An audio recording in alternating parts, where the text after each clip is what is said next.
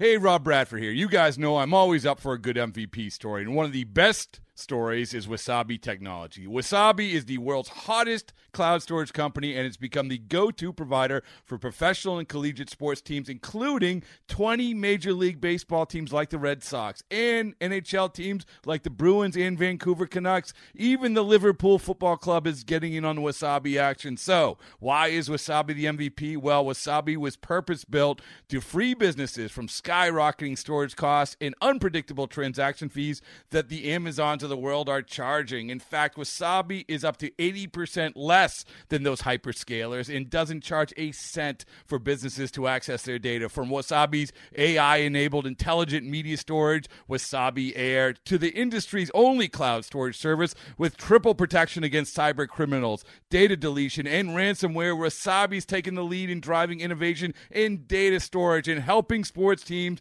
to unleash the power of their data. Wasabi, another Boston-based championship team. This A's Cast download is brought to you by LinkSoul. Go to linksoul.com, and by Nest Bedding. Love where you sleep. Go to nestbedding.com. From baseball's top personalities, The Hall of Famer, one of the great TV broadcasters, Bob Costas, is here on A's Cast Live. to the A's legendary players. 5-time Major League Baseball home run champ, Mark McGwire, is with us here. You never know what stories you're going to hear. We used to come out here to lunch and run with our shirts off.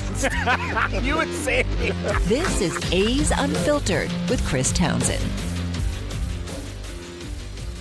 Welcome to another edition of A's Unfiltered with Chris Townsend. We have some of the brightest minds in baseball on with us today. Dan O'Dowd, former GM, now broadcaster for MLB Network. Former GM, now a broadcaster for Sirius XM MLB channel. Jim Duquette, and he does a lot of stuff with the Mets. And then, of course, my guy, the host of MLB Now and broadcaster for MLB Network, Brian Kenny. But we start with a guy, on MLB Network, when they've got to talk about the issues and what's going on, front office, players, trades, signing, they go to one guy, and that's Dan O'Dowd. Do you know who you go to I think he was on all day long. Right? Yeah. I think he was on all day long. And they put it on a graphic, and it was phenomenal. Talking about trade deadline deals. I even wrote it down, and I've been using it. The great Dan O'Dowd joins us here on A's Cast Live again. And Dan, I hope all is well. I hope all is good with the family and the new family business. And I got to tell you, I wrote down the thing that you put together, and it blew people's minds about the prospects at the trade deadline. How are you? Chris, how are you? Good to hear you. Good to see you again, man. Thanks for having me on. No, I tell people all the time, we love the ex-players. Ex-players are great, and they give you great insight. But to me, when you have somebody that has the resume from Colorado to Cleveland, to all the things you've done in baseball and building teams and everything, I think it's so important that you're around, especially like the trade deadline, to add that perspective. You were on all day long. Every single time I kept going back, you were on. It was fabulous stuff. But that what you gave us with the prospects, how many guys don't make it, it is truly alarming, because all we sell at this time is, the unknown prospect is better than the known. Yeah, I think the key there is, Chris, for me, the point I was trying to get across is, like, we always talk about players that within the game that clubs want to acquire. You really just have to know your own players exceptionally well. And there's different lists of players within an organization. There's impact guys, there's contributors, there's value players. The impact guys, you should not trade unless you're getting back an impact player that you actually control for a while, or you're this close to being able to get into put yourself in a great position to go to the World Series. The rest of those guys, they're all in fair play, and yet as an industry, we hoard these prospects as if, they're gold. And if you just look at the past trading deadlines I did it from 2013 on, there's just not many of the players that are traded that end up being impact players at the big league level. So I thought it would just give a good perspective when we talk about all the young players that are traded, how many are actually going to make an impact for the team that's acquiring them. It was great because they actually used it for a couple days. When Bob Costas the next day is putting up your graphic and then you go, hey, this thing's powerful. I wrote it down and I've been using it. And I just think about in your career all the great players that you've been around, as we mentioned, all the different places that you've been. I mean, you've been around Hall of Famers. You've been around some of the greatest players. I mean, Yep. Would you do it differently if you were to do it all over again, how you dealt with prospects, star players, trading players? Would you do it differently? Well, some of the markets that I was in, Chris, we didn't have a lot of budgetary flexibility. So prospects ended up playing such a huge role for us because we couldn't bottom fill with the free agent market in any way, shape, or form. And some of the ownership groups I was with weren't like uber aggressive at the trading deadline. They wanted the teams built for more sustainability. Like in Cleveland, the one thing Dick Jacobs, who's a wonderful owner to work for, what he said to John Hartman all the time, he goes, you guys do what you want to do, but I don't ever want to stink. So I'd love to win, but I don't want to win at all cost. And so we never really made that Randy Johnson trade or that trade that maybe could have got us over the hump because of the depth of talent that would have cost us. Because I thought we did a really good job in evaluating our own players, and so did other organizations for that matter too, and trying to acquire our players. And so all the ownership groups where I worked for were always more about wanting to put the teams in a position each year to have a chance to play meaningful games in September, knowing October's a crapshoot. So a lot of the decisions you make as a GM, believe it or not, come from the overall direction of what the ownership group wants to do that you're involved with. You know what it's like to be in a really tough situation as the leader of yeah, I mean, you're the leader of the franchise. You're the leader from the top to the bottom. David Forst right now, with all the stuff going on that's out of his control. It's out of his control. And all the stuff, and Billy Beane had it. It's now been passed to David Forst. Ballpark stuff, business stuff, all that. The front office has no control over that. Just tell us, from what you've dealt with and just kind of stepping in the shoes of David Forst, how tough it is to have all the chaos around you and you have no control. You just can focus on what you can control, and that's the baseball. Chris, that's really well said. I'm actually not even sure I can say it any better than that. The reality of it is sometimes you're just handed a deck of cards that the only thing you can do at that point in time is look down the road with every decision you make. The reality of it is as important as big league games are each and every night in David's world, because I lived that world in Cleveland from 88, 89, 90, 91, 92, 93. I mean, we're losing between 95 and 100 games a year. And in Colorado after 2000, 2001, basically up to 2007, we were horrible. And so you just got to, you don't, I mean, the losses, even though you're going to lose, the losses still kill you. I mean, it's just, I can't tell you how miserable losing games are from a front office perspective. But you take solace in the fact, if you see progress of players that you've drafted and began to develop, starting to make meaningful strides in their player plan to be as good as they can be, that gives you hope. Now, what's really hard for David, which wasn't as hard for us, like in Cleveland, we knew Jacobs Field was getting, we saw the dirt being built. We knew it was going up. We knew how much more revenue that was going to mean to us. In Colorado, we had a beautiful venue, high attendance, even when we stunk. David just doesn't even know any of that. So as he tries to time the wave of the next opening in the A's window of opportunity to win, he doesn't even know when that is. And so I don't think I've ever been through something as difficult as what David is going through right now. And I hope he understands that he's got, like, Galoff shows like he's a keeper. Butler comes up and starts to show some signs. Susak's had a really good year in high A. Like, all of those things have to mean something to you now because you literally are fighting a losing battle night in and night out at the big league level. I know you were asked a ton about Shohei Ohtani will stay in division, about whether to trade him or not. Obviously, they made the decision not to trade him. Now you're going to get asked about how do you sign him? How do you go about that? And recently, we've noticed cramps, and it's in his legs, in his hands. Obviously, it's a skill set we've never seen before. I don't call him the greatest player. I just say it's the greatest skill set we have ever seen. He could be one of the all-time greats, but you'd need longevity.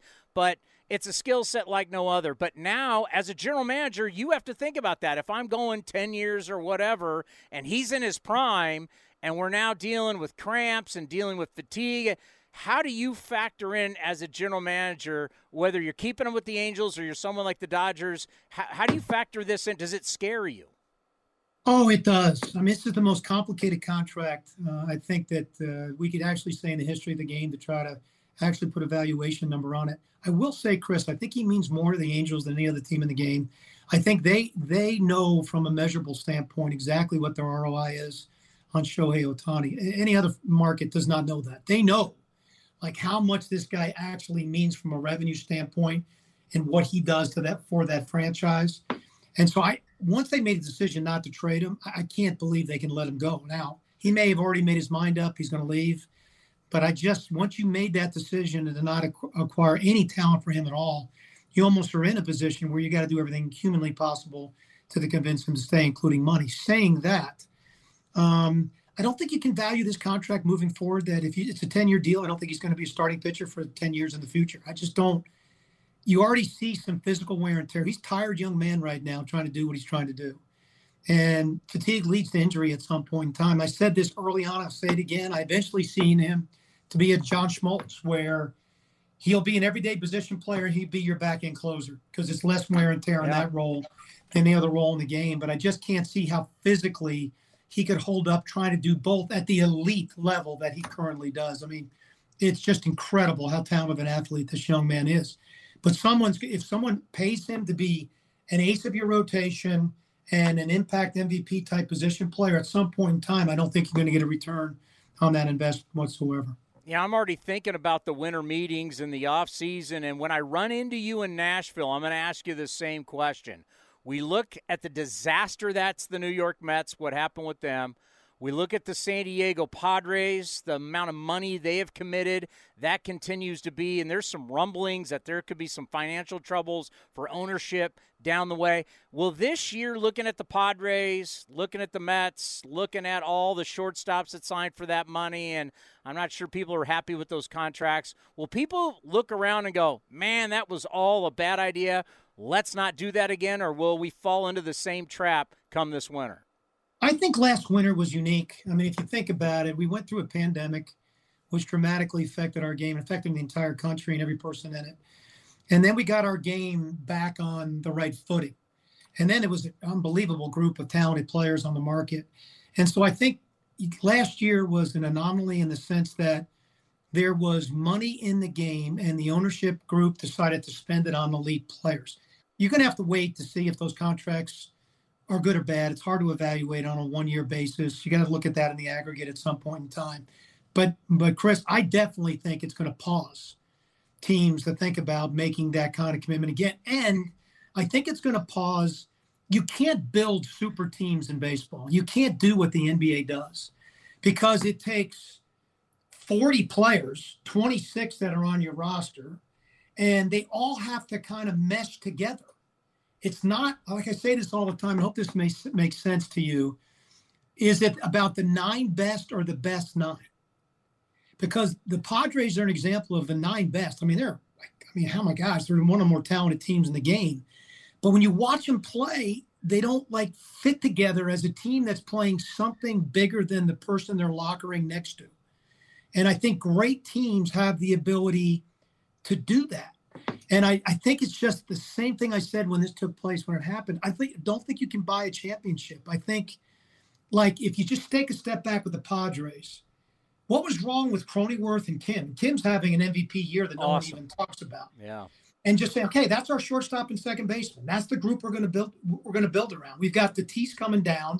Let's add to the bottom of our rotation. Let's add to the middle of our bullpen. But man, we got a really pretty good core here to move forward with. I think there's just a danger all the time of trying to squeeze another player in, thinking that's going to get over the hump, when what's going to get over the hump is how the team plays together. And your culture creates this environment where there's an intolerance for anything that gets in the way of losing. And when you see Soto's comment coming out of that Seattle thing, there's nobody that's in the way of losing. No one's standing up and saying, hey, this is unacceptable. When you watch them play, there's no sense of urgency. And I just feel like people will actually look at that more this winter and pause more than even the individual money spent on contracts.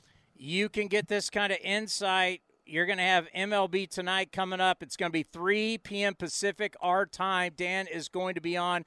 Let's end on this. I know you've created a great company with your son that can benefit hitters, players, whether we're talking baseball, softball. We got a lot of parents that watch the show. Talk about how's the company going with your son? It's going great, Chris. I mean, like any other company, we certainly have our challenges as a startup. But the difference we're making in kids, baseball, bridging the gap between their potential and performance, it's just been so gratifying. And, in our system now, like any software company, we're developing it to the point now you can hit within our system that the newest thing that we've run out, I've done with my youngest son who plays at the University of Texas. It's called Live Pitch. So you can actually, you download it into your phone, and then your son or your daughter is in the Oculus Quest 2 or soon to be Quest 3 headset. I then am the pitcher. So I can sequence my son while he is now hitting live on the field. So I can go fastball away, slider in, fastball up. So whatever I feel like he needs to work on in both his pitch recognition and his bat to ball ability, I am sitting in a chair while he's performing, and I'm competing with him in that bats and situations. I mean, it is so interactive. It's so emotionally cool. And I just feel like it's like a game changer that's never been done before. And I think we just keep making more progress and more progress and more progress. And I hope everybody realizes how much better they can get. He saw 77 pitches the other night in 25 minutes, and he only needed to probably see 50 in 15 minutes to get better doing it. And that's what makes it really cool, Chris. Yeah, I the next wave, because we can do biomechanics, we do it in all sports, what the human body can do. The one thing that really is, we can look at all the data and analytics and all that kind of stuff. It's, I guess, I try and stay in my lane, but it's neuroscience. It's the study of the brain, and how do we eyesight in your brain and how your brain reacts. That's all we're doing, Chris. Right? That's what you guys are doing. Hitting is about the ability to map your brain to recognize pitches as soon as you possibly can so you consistently be on time. Certainly you have to have a good swing. You have to, your ability to take the bat to the ball in the correct biomechanical way is so important, but it all starts with your ability to see the ball out of the hand as you have milliseconds to make a decision. So why Major League hitters are so good is because they've seen thousands and thousands and thousands of pitches. And all that does is every pitch that you see maps your cortex to recognize that's a skill that you're getting good at. And the more you do it, the better you get at it. The whole foundation of our company is simply off of that, is the understanding that the more you do it, the better you're going to get at it. And the more you can do it in a competitive, real life way, the better you'll get at it too. Is there a website people can look at?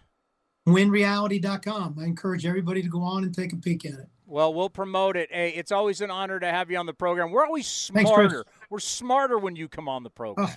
That's humbling, but you do a pretty good job yourself. And hey, don't sleep on the Giants this year. They're the antithesis of the San Diego Padres. The sum of their parts are way better than their individual parts. Do you worry about their lack of innings pitched by starters? Certainly. I worry about their lack of offense over the last month of the season. But I'll tell you what, they've got the third best starting ERA in the National League. They got the second best bullpen ERA in the National League. They have a winning environment, and they never panic as an organization. And I don't know how good enough they are to run deep into October, but I think they're going to get in October. And when Harrison gets up there, they legitimately have 3 good starting pitchers. Have a great show today, and let's talk soon. Thanks, Chris. Okay, buddy. Good to talk to you. Bye-bye. The great Dan O'Dowd join us here on A's Cast Live. I love talking to that guy. Jim, are you there? What's up, guys? How we doing? We're doing wonderful. How are you? I'm doing good. I was just talking about how Power Alley's the best show on Sirius XM. No offense to all the other shows, but your show by far is the best. So you have Mets pregame on TV tonight, right? I do. Yeah, it's first off, thanks for having me on. I got we have Ohtani in town. I know Yeah. you guys have seen a little bit of him over the years. Yeah, a little He's bit. a pretty good player. So we're going to talk a little Ohtani today. Nothing like there's no real important news or anything that happened over the last 48 hours for Ohtani either. So, yeah, we got plenty to talk about today. And, it's it's a shame because of the injury, obviously. But other than that, everything's been going well, and just looking forward to the series, actually. I'm glad you bring it up because, we know a lot about it, and we know a lot about the business aspect of it. And I think it's really tough when they take someone like you and they say, well, you're in a GM, what would you offer them? And I try and go, wait a minute, you don't understand what this guy makes you financially from international money, domestic money, the return on investment. It's far more than, well, can he pitch? Can he not pitch? Can he hit? He's more valuable than just a player when you talk about stats. There's like a lot of people you're going to have to bring in if he's going to sign somewhere else to figure out the years, the contract, and what he's going to bring to an organization. And I got to think for someone like yourself, it's hard to explain just the true business aspect of what an Ohtani deal will look like.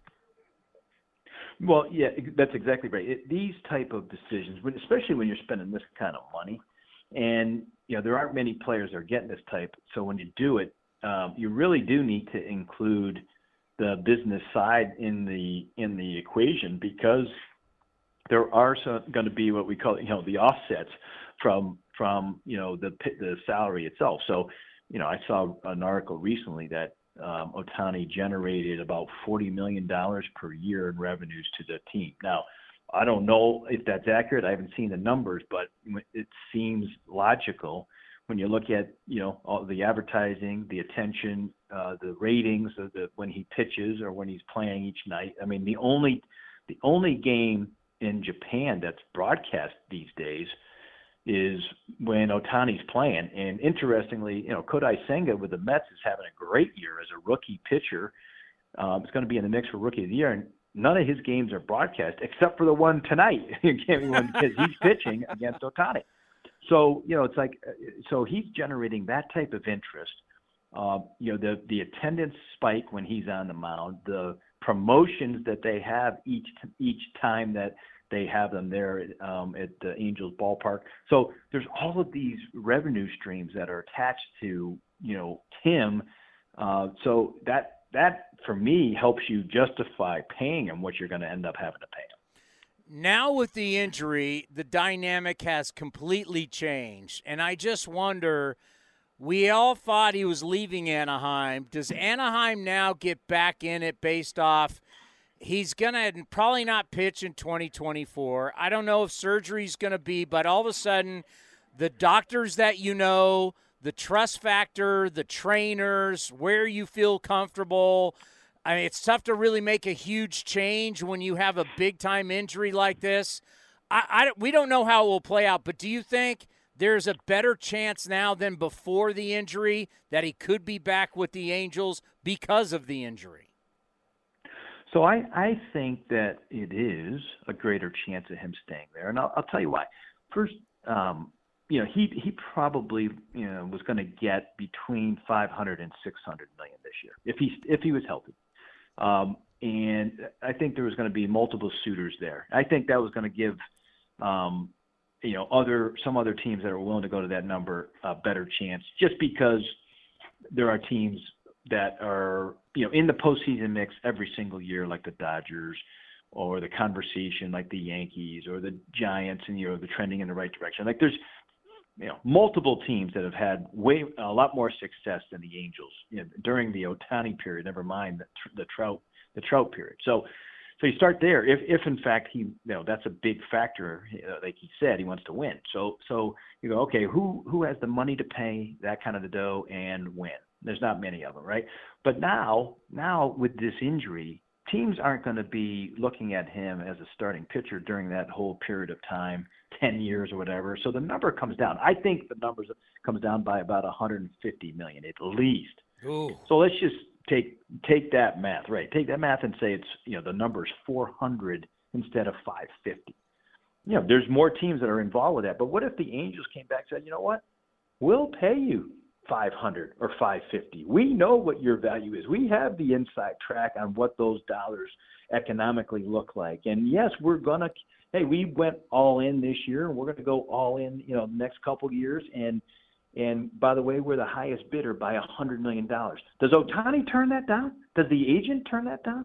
Boy, that's hard to believe. My partner today on my show, Jim Bowden, former GM, he thinks that Ohtani turns that down because $400 million is so much money, whatever it is. I don't know. I don't know if he turns that down. That is a big difference. If in fact, the Angels were willing to go to that number. Every Sunday morning, I listen to your guys' show, as Dallas Braden called it, Jim Squared. I love listening to you guys. I wish it was on video because Bowden says some crazy stuff. I'd like to see your reaction to some of the things he says.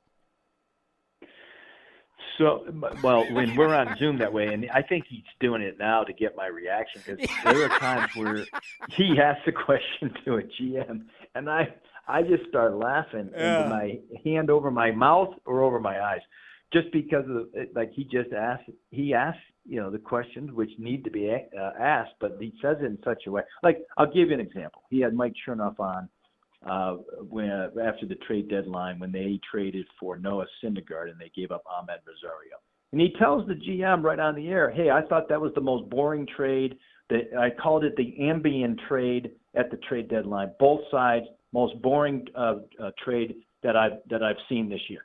Now, the GM thinks he got a better player, got a good player that's going to contribute, and he's got Bowden telling them is like the most boring thing ever. So, he'll say things like that all the time, and he gets away with it because, hey, he was a GM for 15 years. Hey, your trades suck. Your thoughts? I mean, he almost always goes there. Not quite like that, but pretty close. Let's stay in New York because Bob Clappish, who I'm sure you're dealt with, did an interview with Billy Beane. Of course, Billy Beane and Cashman have been buddies since the 90s. Yep. So obviously Beane was going to back Cashman and saying, you're crazy. New York hasn't had the lulls that other teams have had. But I just wonder where we are in baseball in 2023. Because growing up, and all of us in baseball for all these years, and well before we were born, the Yankees always had the power of the purse. They always had the power to outspend everybody. Now in baseball, everybody's got money. Everybody. I mean, the Padres showed you that, right? The Mets, now with Steve Cohen. I mean, Philly spending money. Seattle, Houston, Texas, San Francisco, both teams in Los Angeles and Southern California. Everybody's got money. Plus, we have a soft cap with these luxury taxes.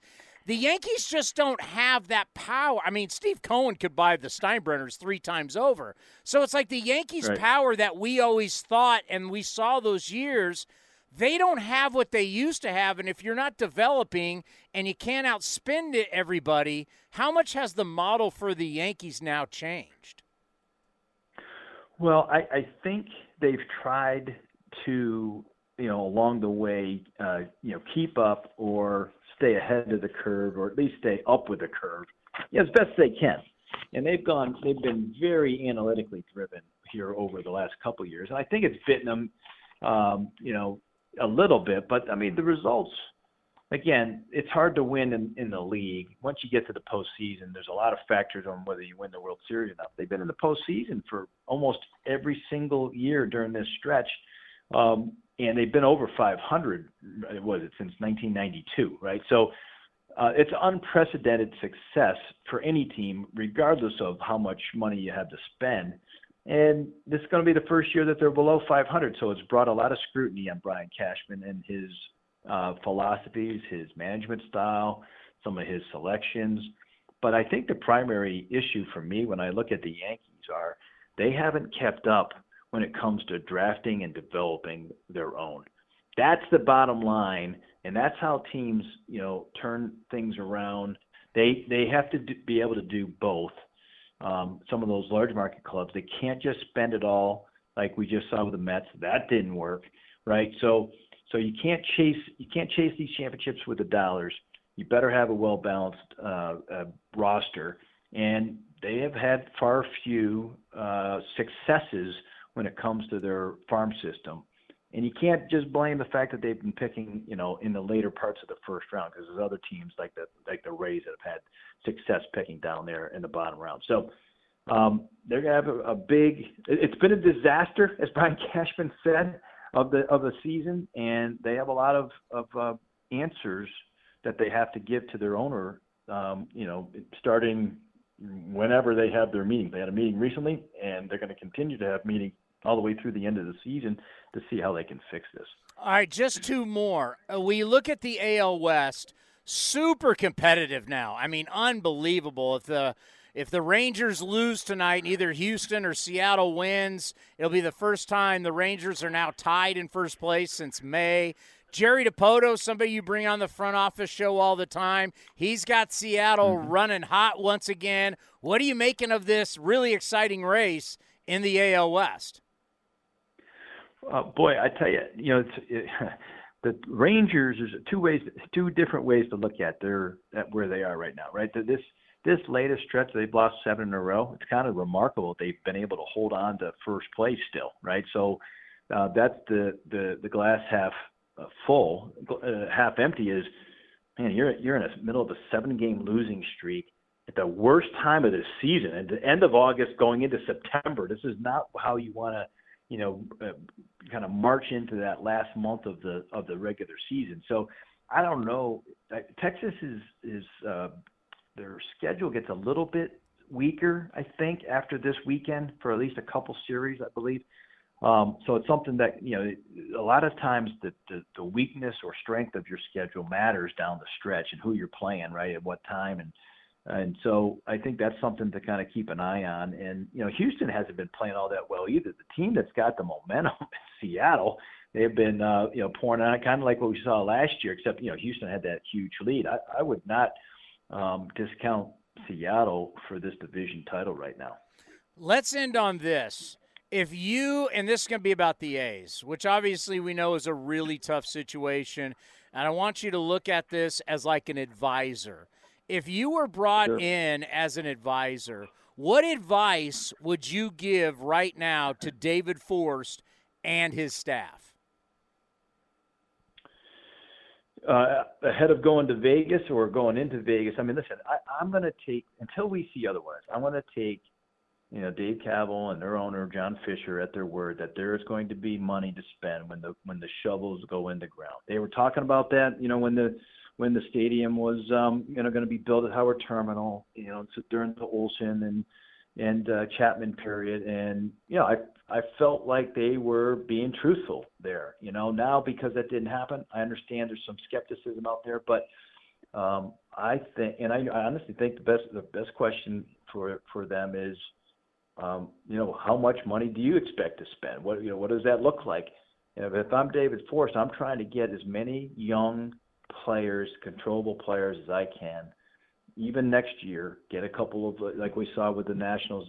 The Nationals went outside and Candelario, and they had a couple of relievers that they traded at the deadline, and get some more prospects back and be ready to be nimble so that you can fill in with free agents beyond that. Because I think that's the next best A's team will be a combination of both, but mostly it's still going to be homegrown talent. And I think that's their way out of it. That's the best way to do it long term. And I think they can, they'll be able to afford some of those top talented players. Maybe Geloff is part of that equation, right? Maybe Langoliers is part of that. Like they have some good quality talent that I think control for the long term, but you're going to have to keep an eye on that over the next couple of years. Well, I'm not sure how your back holds up because you carry Farron. I mean, I'm a loyal listener. You carry that guy every day. Every day. Daily.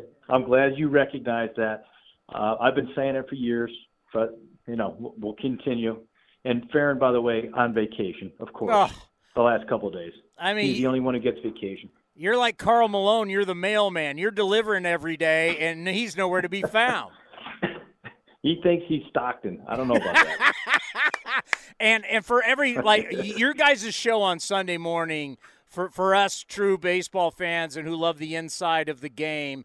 That's why I always promote SiriusXM. Your guys' show that you guys do with all the power brokers in the game is great. So thank you so much. We always appreciate it. And we will be listening. We'll keep promoting SiriusXM. And just know this, we will have a present for you at the winter meetings. All right. I will look forward to it. Always a pleasure to catch up with you. We'll look forward to seeing you again in person like we did in the spring. Always great, Jim. Take care. All right. See you. See you guys. Bye. Jim Duquette, former GM. Now he will be GM again. This episode is brought to you by Progressive Insurance. Whether you love true crime or comedy, celebrity interviews or news, you call the shots on what's in your podcast queue. And guess what? Now you can call them on your auto insurance too with the Name Your Price tool from Progressive. It works just the way it sounds. You tell Progressive how much you want to pay for car insurance, and they'll show you coverage options that fit your budget. Get your quote today at Progressive.com to join the over 28 million drivers who trust Progressive. Progressive Casualty Insurance Company and Affiliates. Price and coverage match limited by state law. Well, now joining us here on A's Cast Live, you can watch him weekdays 9 a.m. Pacific on the best baseball show that there is on MLB Network, MLB Now. Plus, MLB Network's got the Phillies, the Marlins, the Orioles, the Blue Jays, our Athletics, and the Dodgers tomorrow. But check out BK every morning, 9 a.m. BK, it is great to have you on once again, and the day after the trading deadline, I have to say, I missed you this morning on television. I know. Well, Angels and Braves knocked me off, so, sorry, but you've got me. I'm actually doing MLB Tonight this evening, so you have first shot at me today. Since we didn't get it this morning, and before we get it tonight, what's the main thing for you after the deadline comes and goes? What was the number one thing you're hot on? There's no question the failure of the Mets' big money experiment. No matter what we thought of the team, and it wasn't just that the money, but it was coming off a very solid first year with Buck Showalter and that crew. It's the first, it's kind of the culmination of that first phase of the Steve Cohen ownership. The big push, to get big and be a big market player, and then all the money spent where that's the largest payroll in history, and it's the largest payroll now by a wide margin. And we're talking with the exception, I think, 1 year of the Yankees about 20 years ago, there's no one who's been as far out ahead of the pack as this year's Mets. For them to be the main players and the main sellers on deadline day is stunning. There's no bigger story. Even with the Cardinals were stunning fall, right? The White Sox, yet again, not stunning, but another puzzling sort of never came together. And then the Padres and Mets are together in that malaise, the kind of the new National League malaise watch where they just can't get over themselves or past themselves. But the Mets are the ones who sold, and that's the biggest story of the trade deadline. I agree 100%. We were told the Mets were going to be different, and it feels like the Mets are back being the Mets before Steve Cohen. And what I think people don't realize, we're just not talking about the largest payroll in the history of baseball. We're talking about the largest payroll in the history of American professional sports. And to dump it at the deadline, unreal. But that affects us out in the AL West, BK, because now you got Scherzer and Verlander, and it's the battle of Texas. It's the battle of the AL West. I think Verlander, the Astros were just in town. They were talking about how they've just missed him. They've missed the bravado. They've missed the dude. Talk about how Verlander comes to Houston, and we love Kendall Graveman too, but you bring Verlander to Houston, and boy, does that start to change everything. Well, Verlander is still quite good, and it does tilt the balance of power somewhat because the teams at the top are fairly even. I don't think there's some runaway best team out there, and so I think it tilts the odds a bit. Verlander has diminished somewhat, which makes sense. He's 40. I did a whole essay on it yesterday. Same thing with Scherzer. Look, there's a reason why the Mets failed. Verlander missed the first month of the season. By the time he pitched, there were 5 games out. By the time he pitched his 9th game, he had a 4.50 ERA, and they were 12 and a half out, and it was over. So, Verlander was not the solution. So as much as we can, he's quality. You add Lucas Giolito, to your rotation, which the Angels did. You're going to get better just by the virtue of a good pitcher takes a spot and everybody can move down one. That's certainly going to happen with the Astros. Verlander's still quite good. I know he's got a 1.5 ERA his last 7. Yep. His velo is still good, but he and Scherzer are both reaching back to get that. They're gamers. They're Hall of Famers. They're intelligent. They use their intellect. They use the latest tools. They've got everything, but they're old. And so they're straining to get there. They're reaching back for something extra. The spin rate for Verlander is not the same. I did a whole thing on it yesterday. His action on his pitches aren't as good. He's still smart. He's going to get through. He'll still be good. But again, this is it's an older 40-year-old Verlander. It's not like you're getting, I don't know, Randy Johnson was when he suddenly, was traded, and you have the elite killer on the mound. This is a good pitcher. He definitely changes things, but it's not the same guy that we saw in 2018 and 2019. Yeah, Randy Johnson to the Astros back in the day where he went 10-1 and was unhittable. Let's switch over to the Rangers. Jordan Montgomery, you get the reliever Chris Stratton, who can help you a lot. Austin Hedges, the catcher, because Heim is out. They need a little depth there. And also Max Scherzer. What'd you think about the haul for the Rangers? Yeah, no, look, that helps them a lot, clearly. They needed arms. As I said, I'll bring it back to Giolito. It's obvious when you look at the Angels, you're like, just to get a quality arm, it makes such a difference. For Texas, especially with Evaldi hurt, Evaldi's on the IL, most of their pitchers are right around league average or a little lower. Dane Dunning has overperformed. John Gray's been quite good. Martin Perez, was great last year. He hasn't been great this year. Andrew Heaney is league average. So there is some good, but it's not impressive. So you suddenly get a lot better just by virtue of now, if you have Dane Dunning or John Gray pitching a playoff game, they move down a slot. And Evaldi's probably still going to be the ace. Because, again, Scherzer's diminished. Scherzer Verlander had a better year than Scherzer. Scherzer really has not been the same this year, and he is reaching back to get everything he can. And remember, the last few years, you get to a playoff series, he's had a few times where he couldn't toe the rubber. He couldn't make it. He has these injuries. He's breaking down. He gets better. I'm just saying, just by the virtue of that staff not being elite, no DeGrom, obviously, he makes them a lot better, a lot more solid, and they're already an offensive machine. Just the whole three-way thing between the Mets, the Astros, and the Rangers, it's so complicated with the amount of money that the Mets are going to send to both these teams, the amount of money the Mets should come down with their luxury tax. It's really, the whole thing's unprecedented. But if we get away from these three teams, who did you say at the deadline you go, I like that, it was smart, and they nailed it? I don't know. It's funny. I'm looking at who didn't nail it. I'd have to, who got better. I'd say the win. I like that the Cubs, held tough. I think the Padres didn't do much either way, which is probably fine because they already have their team set. They're just not winning, kind of inexplicably. I thought you'd have to say the Astros are the winner.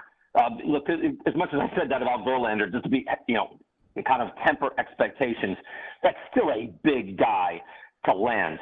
I thought the Cardinals didn't do it in the right way. I thought if they were going to get out, and look, they're 47-60. I mean, they're not a good team.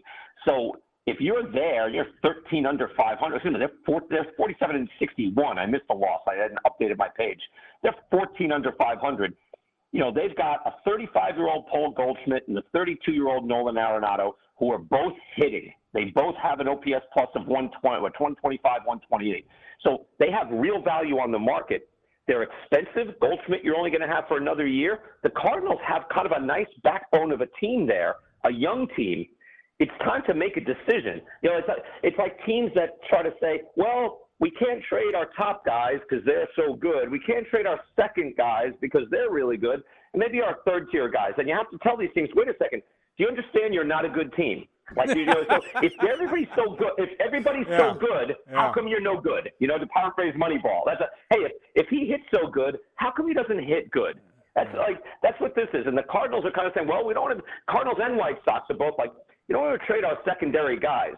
It's like, well, you know, you're losing. You're not good. So don't hold on to everybody because they're so good. If they were so good, you wouldn't be losing. And I'm talking losing badly.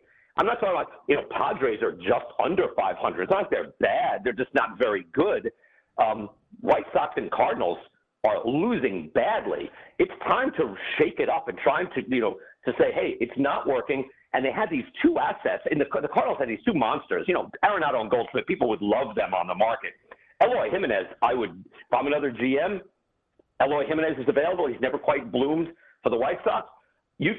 I would give something real to get Eloy Jimenez, but they want to hold on to their players. And I guess that it's tough to face reality in real time, in the real world, to say this is clearly not working in a big way, and we must revamp. What do you say about teams that just head-scratching? Like, I think about Jerry DiPoto in Seattle. I think about Farhan, our good friend. Anytime I can kick the Giants, I'm going to take my opportunity. What the hell are the Giants doing? You know, I would just say sometimes the doing nothing is a good thing. Doing small things is usually more prudent than doing the big thing. The things that get you in trouble in baseball are the big things, right? The big signings, the $300 million contracts, the aging players, the former stars, you know, trading for Giancarlo Stanton because you're in love with the power and we'll have two big monster power hitters, making a deal for Albert Pujols when he was clearly in decline. These are the things that become big problems.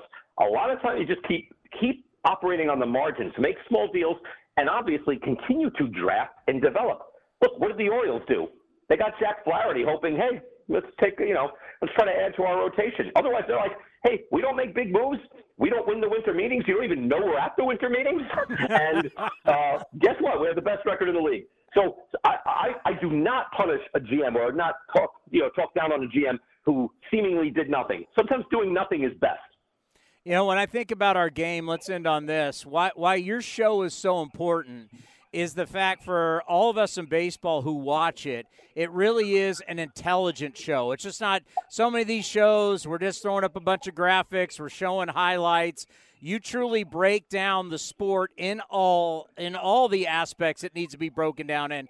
Just what kind of responsibility do you feel being the host of that show, knowing that all of us are watching it and we all want a show like this that's more than just fluff and highlights?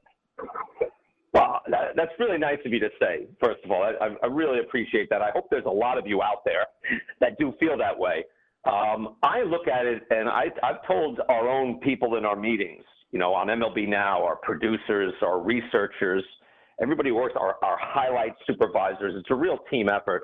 And I tell everybody, hey, this is a rare opportunity where we could get to do precisely the TV show we want to do about baseball. Like, so I look at it that way. I look at every night, I look to write something that I find fascinating. And there are tons of things to find fascinating about baseball. So I hope, and I've through my whole career, when I was at ESPN and now that I've been at MLB Network for 11 years, 12 years, I know there's an intelligent baseball audience out there that wants this stuff. And it's not as flashy. It's not as sexy. I try to make it as fun as possible. You know, we laugh on the show. We have a good time. We're not there doing math class. But I know there's a lot of people out there that want to, are wondering, scratch beneath the surface and tell us how things really operate. And let's talk about best practices, and let's talk about, human bias and emotions and big business and hedge fund baseball. I mean, it's fascinating. I take the responsibility very seriously that MLB Network has given me. Here's an hour. Do the show you want to do. And you guys listen to each other, which is always so key in my time being in radio and in television. So many times people don't listen to each other and they just want to fight to the death for their point. I've noticed everybody on your panels, they get it. You guys do listen to each other. And sometimes people will say, hey, you know what? Maybe I'm not right. Maybe I need to rethink it. Just talk about, too, how it's a show where everybody learns and not everybody has to fight to the death to prove they're right. Well, I'm glad you said that because we have a thing now this year called the Showdown. Yes, right? yes. And I bring somebody on to basically, all right, let's talk about the big topics. Let's duel on it. And I'll come off sometimes and, my producers will say, you didn't really disagree with him on anything. And I'll say, well, he was right. He had good ideas. They're like, couldn't you push back? I go, no, I'd like to incorporate those new ideas into my ideas. If someone makes a good point, I think it's stronger. If you're saying that's a good point, we had Joel Sherman on yesterday, we have Bob Costas on. A lot of times it's, hey, that's a great point. Mad Dog Russo will be like, Dog, you're right. It's like, you're right. You have the right sensibility. I agree with you. So when you do disagree, you can say, okay, here's where you're wrong. And that's when it's fun. But there's nothing wrong with, hey, let's really think this through, experienced baseball people, and let's come to a consensus on this. It is about trying to seek the truth of an answer, right? Get the best possible answer. And there's going to be enough arguments. But, yeah, I've been down this road long enough now where I know, you think you don't know, as Jim Mora, the football coach, said years ago. You think you know, you don't know. And I'm not arrogant where I think, hey, we've got this sabermetric revolution figured out, and now everybody's thinking this way, and we were right all along. Just when when that happens, you go from one set of groupthink to another set of groupthink. And that's kind of where we're at now, where I'm doing, if you notice, like baseball-y and un-baseball-y plays. I think now that we all value the right things, plate discipline and on-base percentage and all these things and marking defensive metrics and that sort of thing, the game is kind of like won and lost on these old-school baseball-y margins, taking extra bases, limiting extra bases defensively, having baseball awareness. Baseball awareness is kind of down now. Tools are up. Awareness is down. I think that's where the game is won and lost these days. First time I saw the disclaimer for the Showdown, I was rolling. It was hilarious.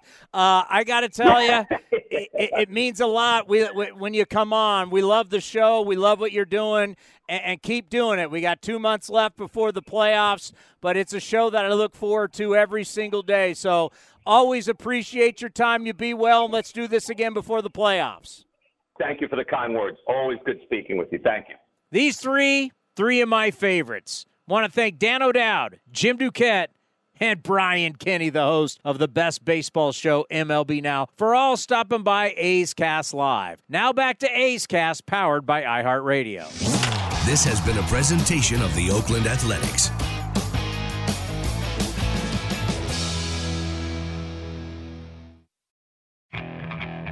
Okay, picture this. It's Friday afternoon when a thought hits you. I can waste another weekend doing the same old whatever, or I can conquer it. I can hop into my all-new Hyundai Santa Fe and hit the road. Any road. The steeper, the better. Because my all-new Santa Fe is available with H-Track all-wheel drive, so I can hit the trail without a worry in the world. Heck, with 3 rows and best-in-class rear cargo space, I can pack the whole family in with all our gear. We've got available dual wireless charging for our phones, so we'll never lose touch with civilization, and we won't lose touch with the primordial power of Mother Earth. So which is it?